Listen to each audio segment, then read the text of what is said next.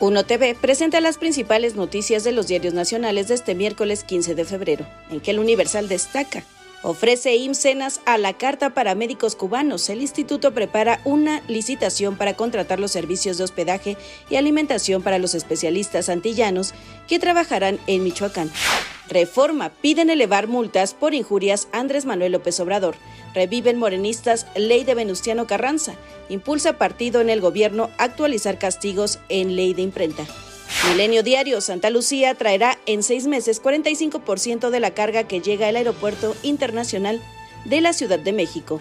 Isidoro Pastor, director del Aeropuerto Felipe Ángeles, prevé cerrar 2023 con el movimiento de 100,000 toneladas. Etiopía y China Airlines van a comenzar operaciones en el AIFA en marzo. Excelsior: prefieren tómbola que acuerdos en relevo para el INE. La Corte sería el último recurso si los diputados no escogen en votación a los 4 nuevos consejeros. No habrá pactos dentro del Jucopo para definirlos y los nombres se insacularán, prevé la convocatoria. La jornada: decepción en Estados Unidos, freno de México al maíz transgénico.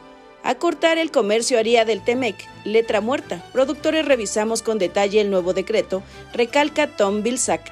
El Economista: piden maiceros de Estados Unidos a Biden activar controversia en el marco del TEMEC. Se dicen decepcionados por el decreto sobre maíz transgénico. Finalmente, El Financiero: inflación en Estados Unidos anticipa más alzas de tasas. Leve desaceleración del índice de precios secunda las señales de apretamiento en el mercado laboral, dicen los analistas. Mi nombre es Diana Ramos y los espero mañana con más información en Las de Hoy.